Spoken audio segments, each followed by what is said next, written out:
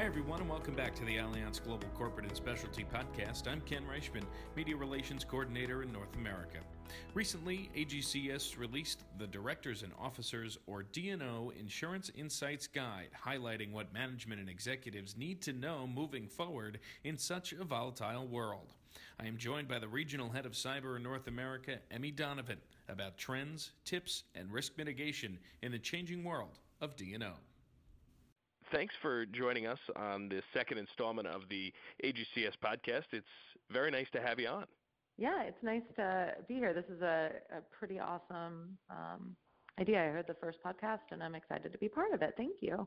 Well, we are excited to have you, and so we'll try and get as much out of you as we possibly can. The cyber realm is deep and dark and kind of scary, and we want to know if you can help us figure some of it out. So first things first, let's say a company does get its data hacked.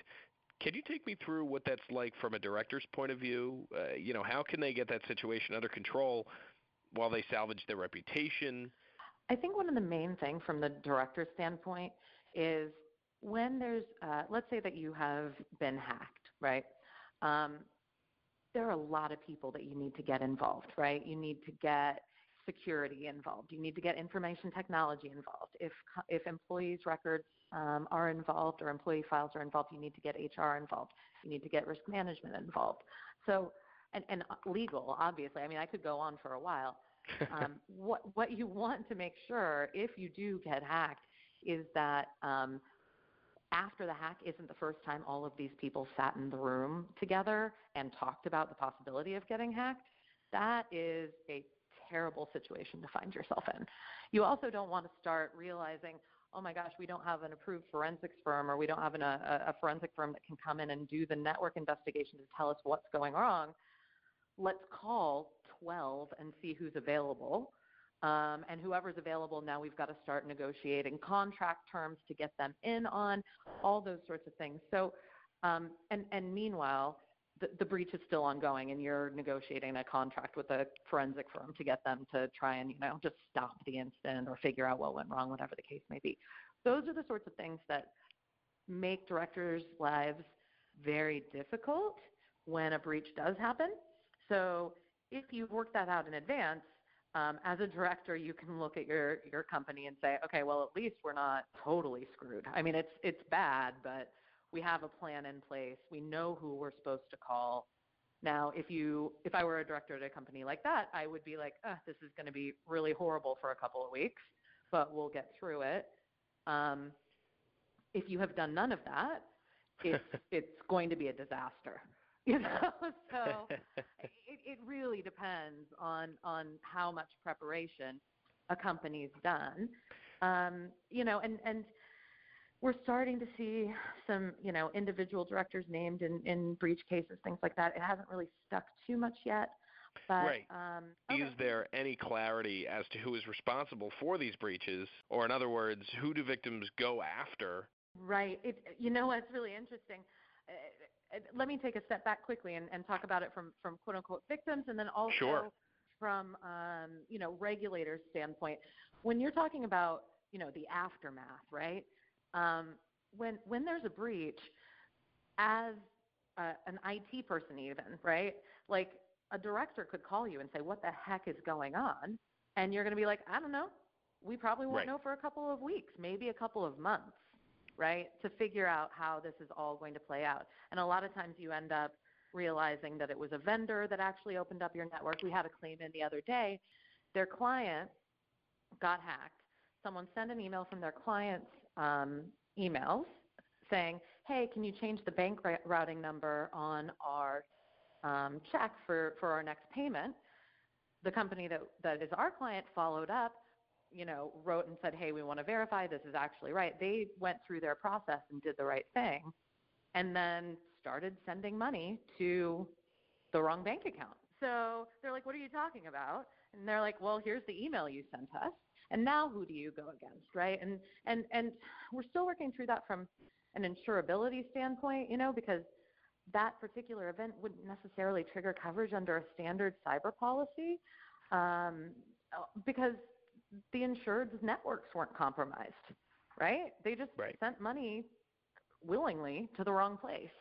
And in good faith, they sent it after trying to do some due diligence and making sure that it actually was. It was just the hackers got enough of their network covered that they could also respond to the follow-up requests and things like that to confirm that there actually was. And that's another thing that people forget a lot. The normal hack, when it happens, lasts over 200 days before it's discovered. So these hackers are really finding out a lot of behavioral information on how the company operates, who's allowed to sign off on, issuing checks, who is responsible for sending the bank routing numbers that are where the funds are directed to. And as soon as that person's credentials are compromised, they know that they can start to, really get some money driven towards them. But back to your original question about who people go after, it really depends on how you were harmed by the attack, right? If your information was stolen and your identity was stolen as a result, that's one, big issue. If there is a breach at a firm that you invest in and there's a huge stock drop price, that's a different way that you might be harmed by it. So really, it depends on how you were harmed as to who you would go after in these situations. And I think that so far it's been very difficult to prove damage either as a breached party whose information was breached, because generally speaking, you're notified that it was, it's something that happened and you're provided with credit monitoring and other services to help make you whole. And similarly, what I was saying earlier about with directors and officers, one, it's really hard to prove causation, but secondly, it's really hard to prove standing of any sort, because really the directors and officers are generally covered by something called the business judgment rule, which means as long as they address exposures, they look at them, they can make a business judgment decision in good faith that, we don't need a cyber insurance policy, we're better served by adding, $50,000 to our IT budget. And those are decisions that they can make, and it's very difficult to say you should have known better and you should have had a cyber insurance policy instead of spending that $50,000 on whatever, because there is no necessary best practices or standard of care. There's starting to be with things like the NIST framework, and the SEC's issued guidance back in 2011 around, how people ought to be assessing their exposures and things like that. But that has not been litigated out, and no one's, to my knowledge, yet successfully said, you should have known because NIST exists that this is the way you were supposed to be doing it, and therefore business judgment doesn't apply. Right. And that hasn't happened yet. So that's it's all very complicated and very interesting. Yes, it is. So I have to ask you, it is very complex, and there's so many different avenues to go down, and you can kind of find yourself in a different rabbit hole at every turn. So my next question is quite loaded. How do the good guys stay ahead? There are a lot of things out there that people can try. There's the concept of honeypots, where people put up literally fake companies, fake credentials, all kinds of things that have certain exploits, and then they wait for them to be breached. Then they can identify the IP addresses from which these breaches are happening and either blacklist that IP address so that they can't access the system at all, right? Basically saying we will not accept any network traffic from these IP addresses. But then you're constantly trying to stay ahead of what IP addresses are good and bad. That's one way. There's the concept of hacking back and going on the offensive.